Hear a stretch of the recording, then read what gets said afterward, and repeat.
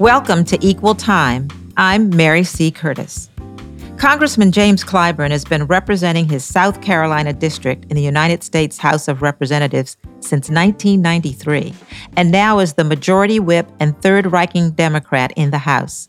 But he has another title this year, Savior of the candidacy of one Joseph Robinette Biden Jr., now President-elect. That's because after Biden's disappointing finishes in earlier primaries and caucuses, Clyburn's endorsement is credited with boosting Biden's resounding win in South Carolina, which led to his success in capturing the nomination and eventually the White House.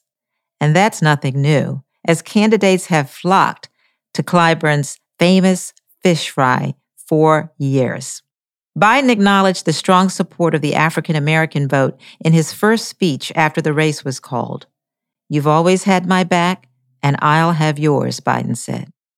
Someone who would have been pleased with Clyburn's decision and with the way the election turned out was Emily Clyburn, his wife of 58 years, who died in September 2019. Ms. Emily, a librarian and an activist, always had the ear and the attention of the man with the booming voice and commanding presence.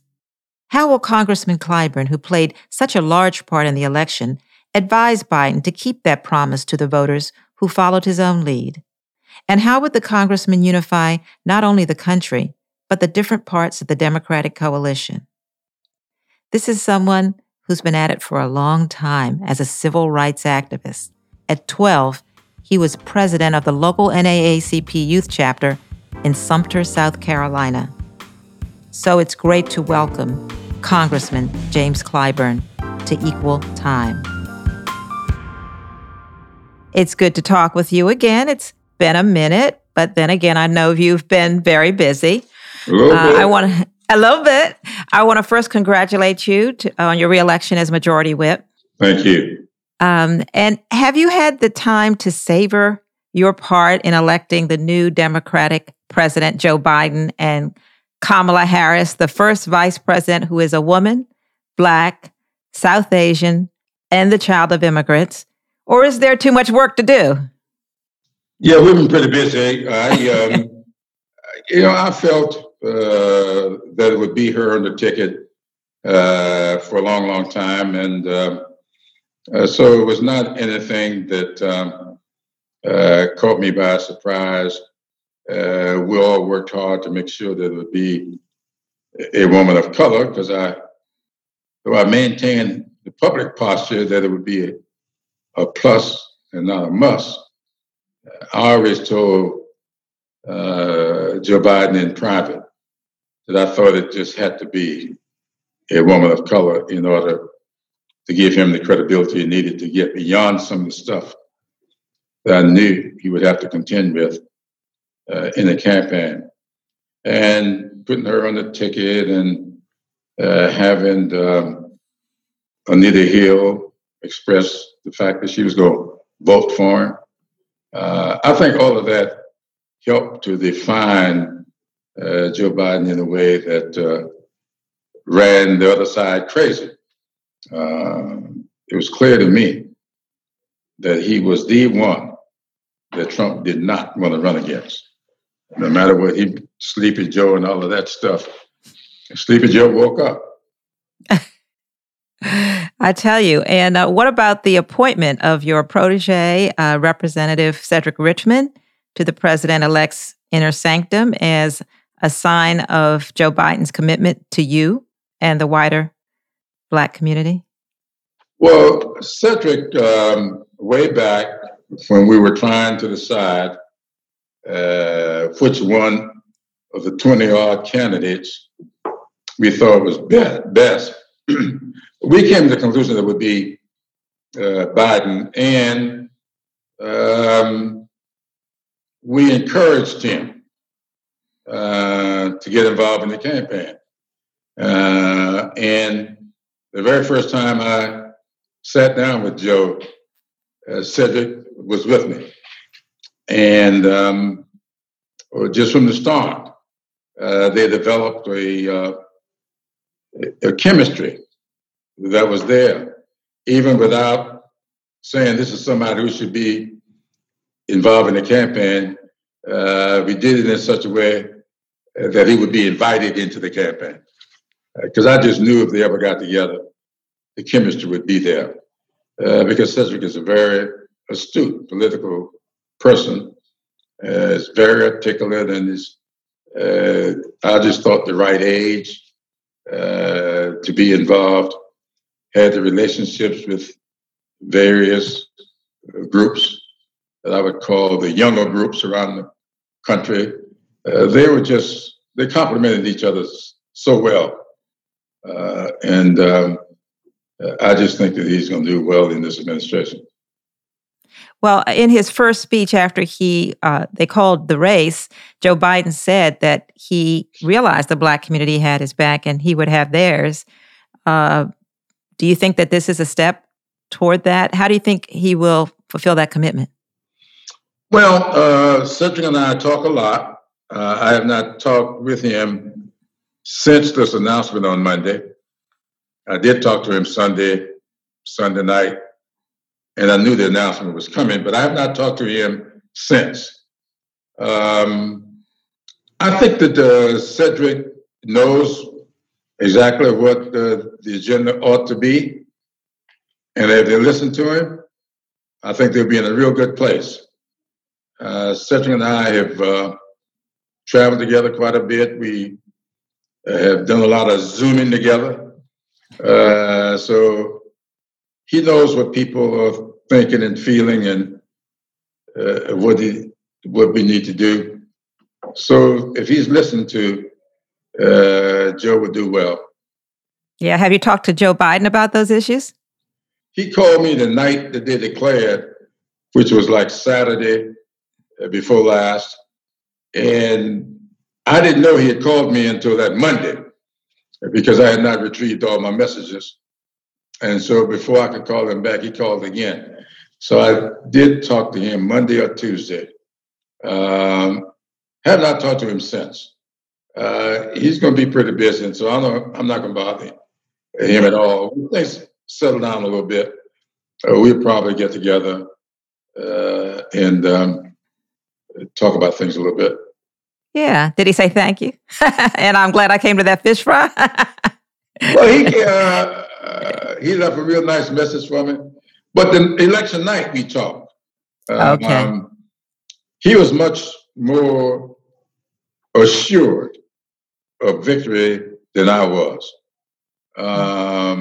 So on election night, we talked, and he sounded as if he thought we were in a good place. I didn't say much. So the next day, Wednesday afternoon, I called the campaign chair, Steve Ricchetti, and he too was relatively assured. And I questioned him. I said, Steve, are you sure about this? He said, I said, if you got Pennsylvania, then fine. But at that point, we were 600,000 votes down in Pennsylvania as being advertised. But I didn't know where those votes were, but they knew that Allegheny County and Philadelphia were out there. And so they knew much better than I did. Yeah. I want to recall a conversation we had in 2014. That's when your book, Blessed Experiences, Genuinely Southern, Proudly Black, had just come out. And you said, and I want to pull a quote you said, the country from its inception is like the pendulum on a clock. It goes back and forward. It tops out to the right and starts back to the left. It tops out to the left and starts back to the right. I can tell you the country is topped out to the right and the country is moving back to the left, end quote. But with Donald Trump, it did keep moving right.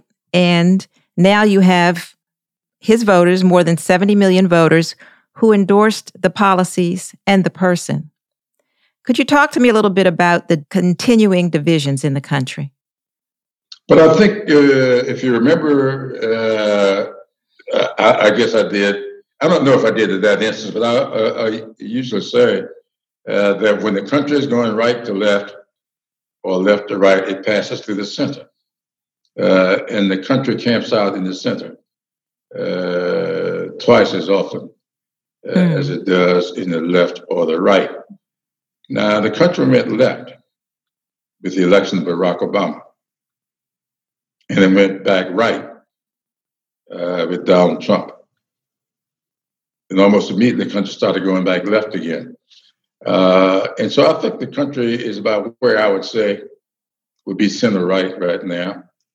And I think that Biden can push an agenda that will move it further toward the progressive side of center. I think that's where we are.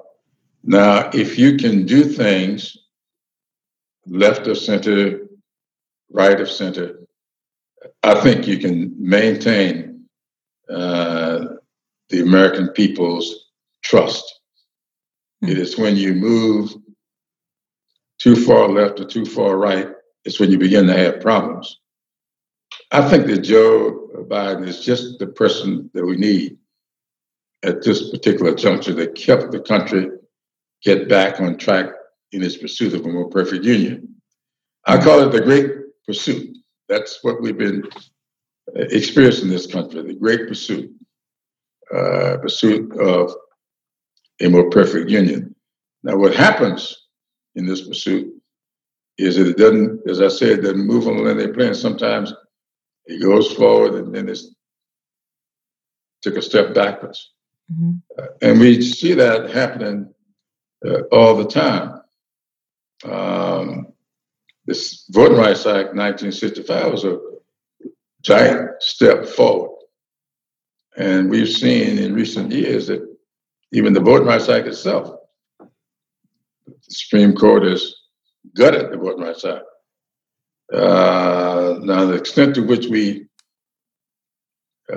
top out is based upon the intervention of the voters. The voters intervened on November 3rd to check the movement. The country really thought a margin of 5.5 million people.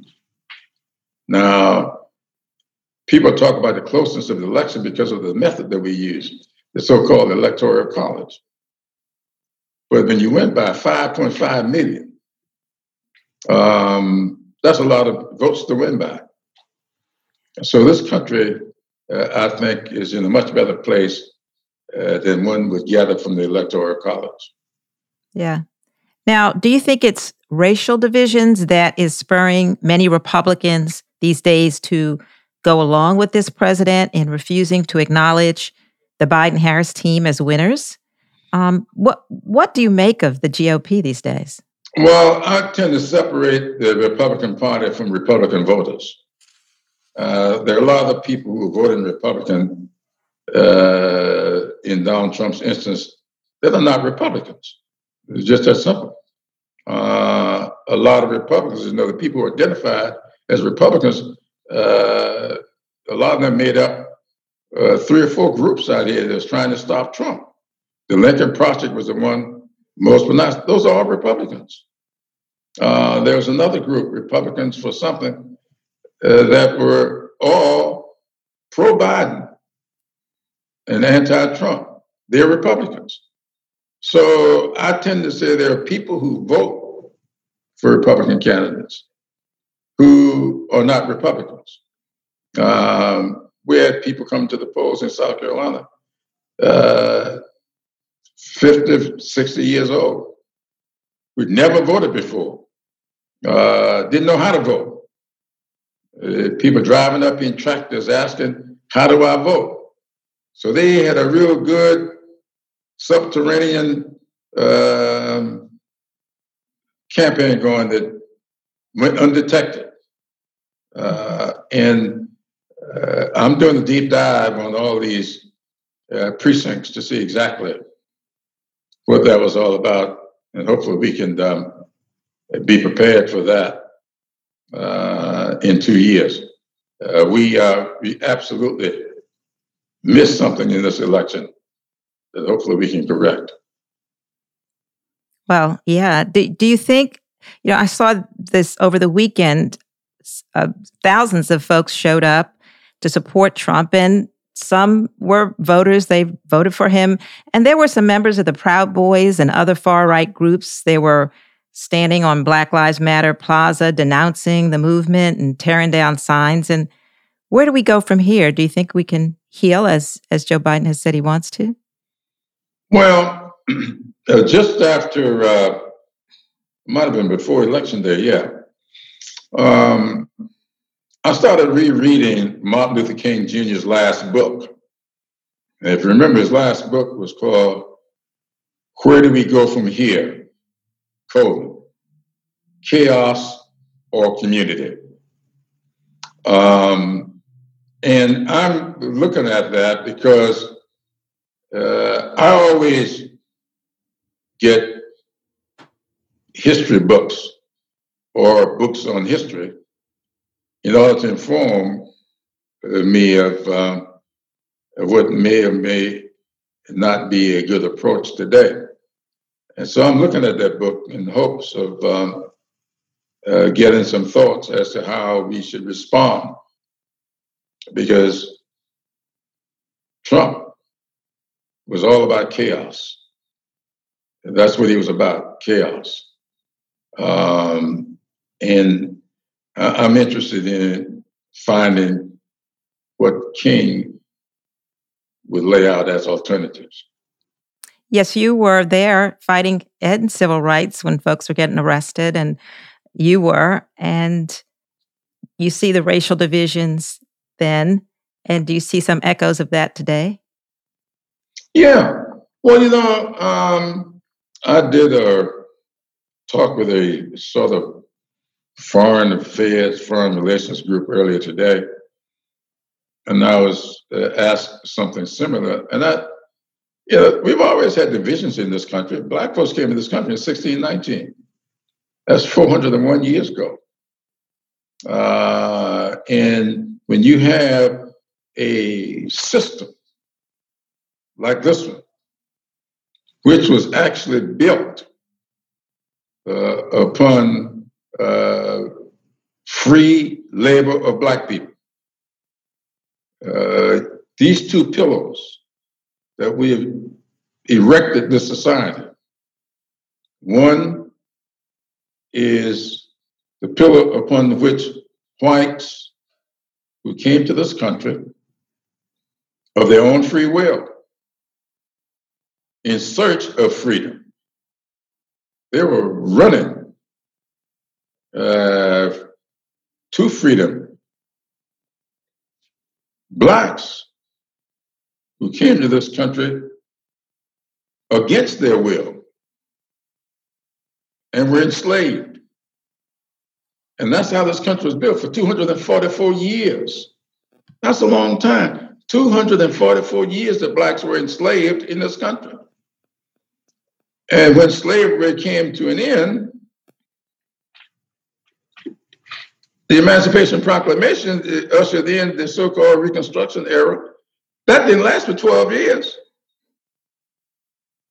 Reconstruction was over in 1877. And they were for another 100 years, not exactly, but from 1877 to 1954, with the Brown v. Board of Education decision that began to dismantle separate but equal.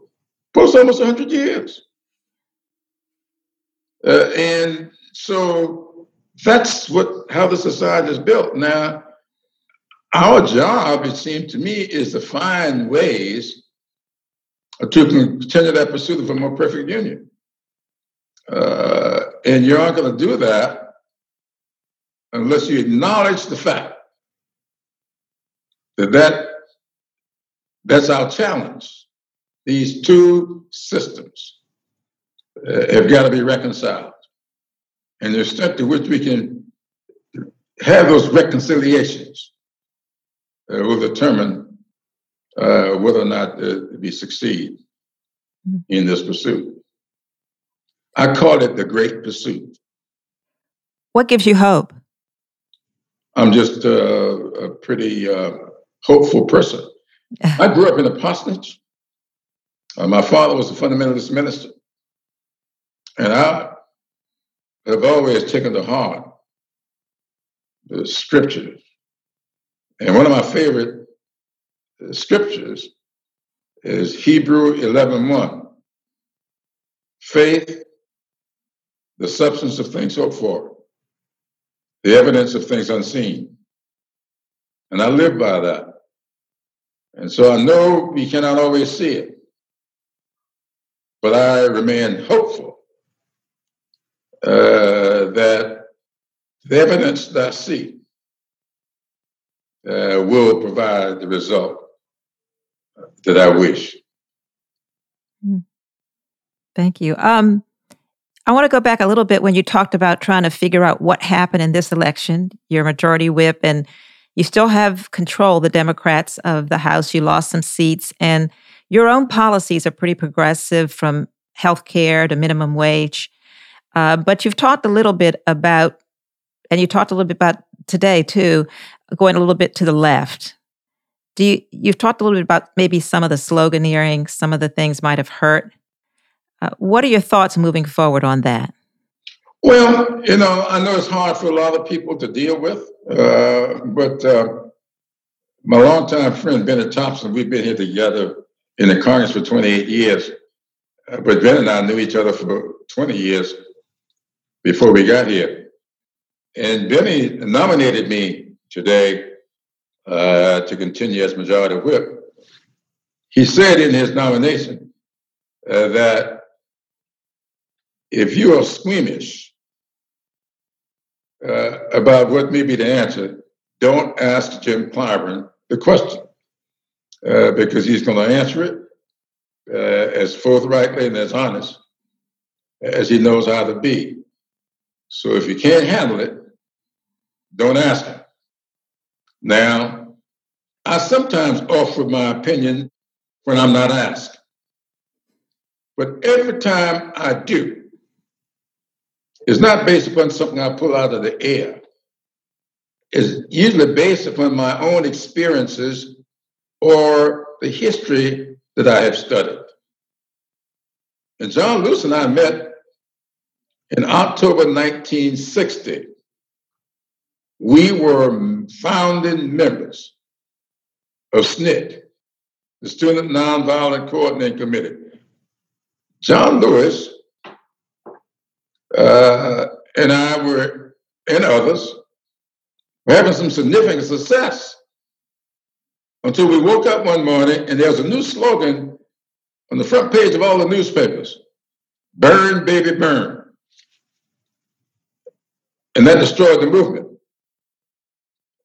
John died earlier this year, and everybody is talking about the governor, a pretty right-wing governor of Georgia, and other officers down there are already saying, we are going to take our Confederate soldier statue out of the Capitol and replace it with a statue of John Lewis.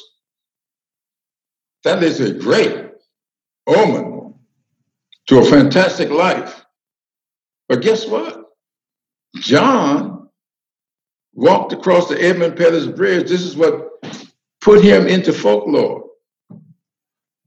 In March the 7th, I believe, 1965. And 6 months later, we got the Voting Rights Act, which means the most effective civil rights act in modern times. But less than a year later, John was kicked out of SNCC. A lot of people don't know that. He was kicked out of SNCC. Why? Because he came out against the slogan, "Burn, baby, burn." And he and I talked about that just before he went home. And we knew he wasn't coming back after that trip home.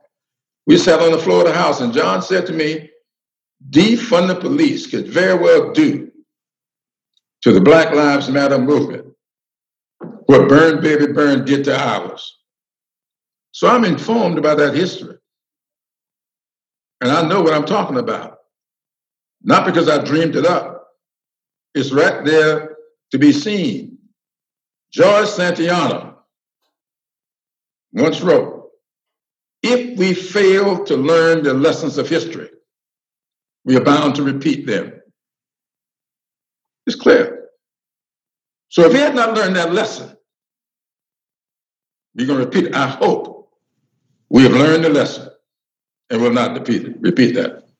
When I interviewed that time, Miss Emily was there with you. Yeah. And she has since gone home. And what would she have thought of Vice President-elect Kamala Harris?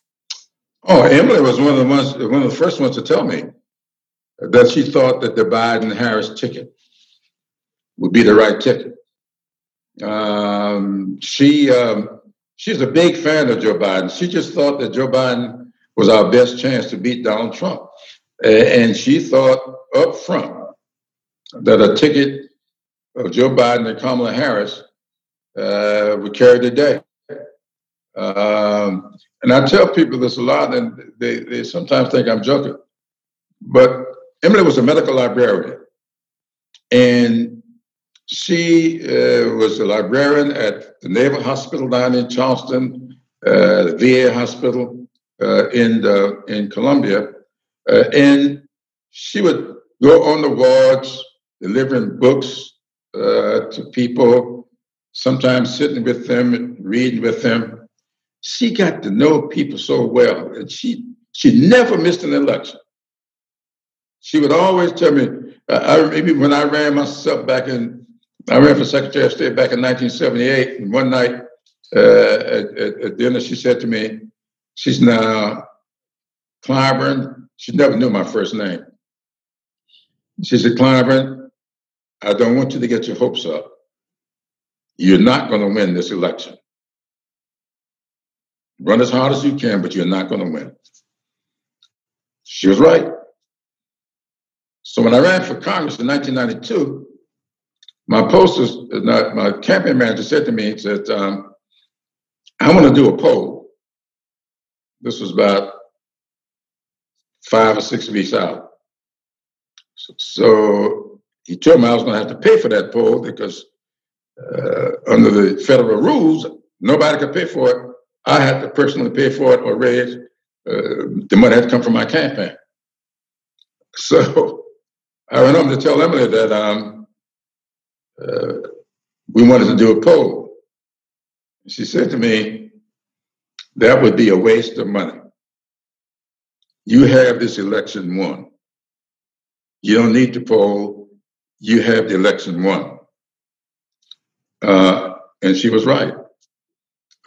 So when she told me that Joe Biden was the best hope that Democrats had of winning, I didn't think she was wrong because she had always been right. And from the grave, she proved right. Never bet against Miss Emily. Never did. I didn't always listen to her, and I paid dearly when I didn't. Well, you've said that don't ask James Clyburn a question if you don't want an honest answer. So what is a question that I haven't asked you, which I ask for all my guests, that you have some thoughts on that you want to talk about?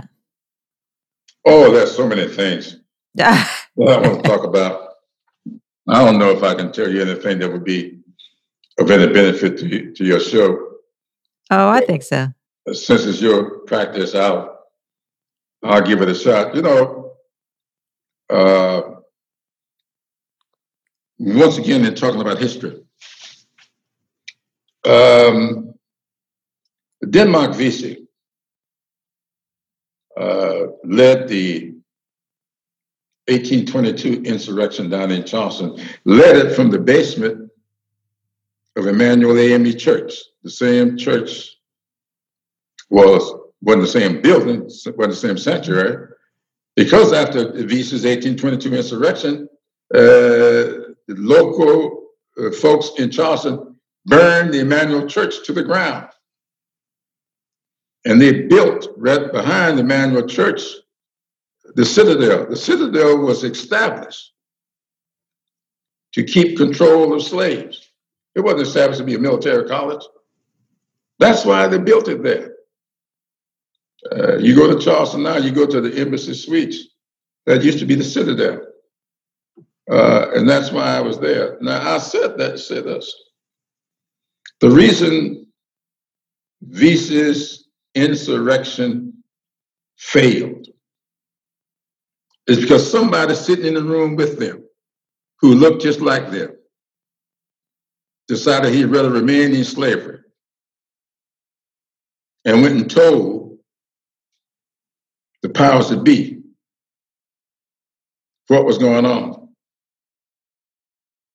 And Visa was arrested. He and 36 others were hanged right on Ashley Avenue in Charleston. I told you that story because I hear a lot of people asking me, how do I explain the fact that Donald Trump got so many black votes? Well, there's always someone who might rather stay in bondage than to pay the price of being free. You've been fantastic. Thank you so much. Thank you for joining Equal Time, Congressman Clyburn. You take care. Be well. Be safe. Thank you.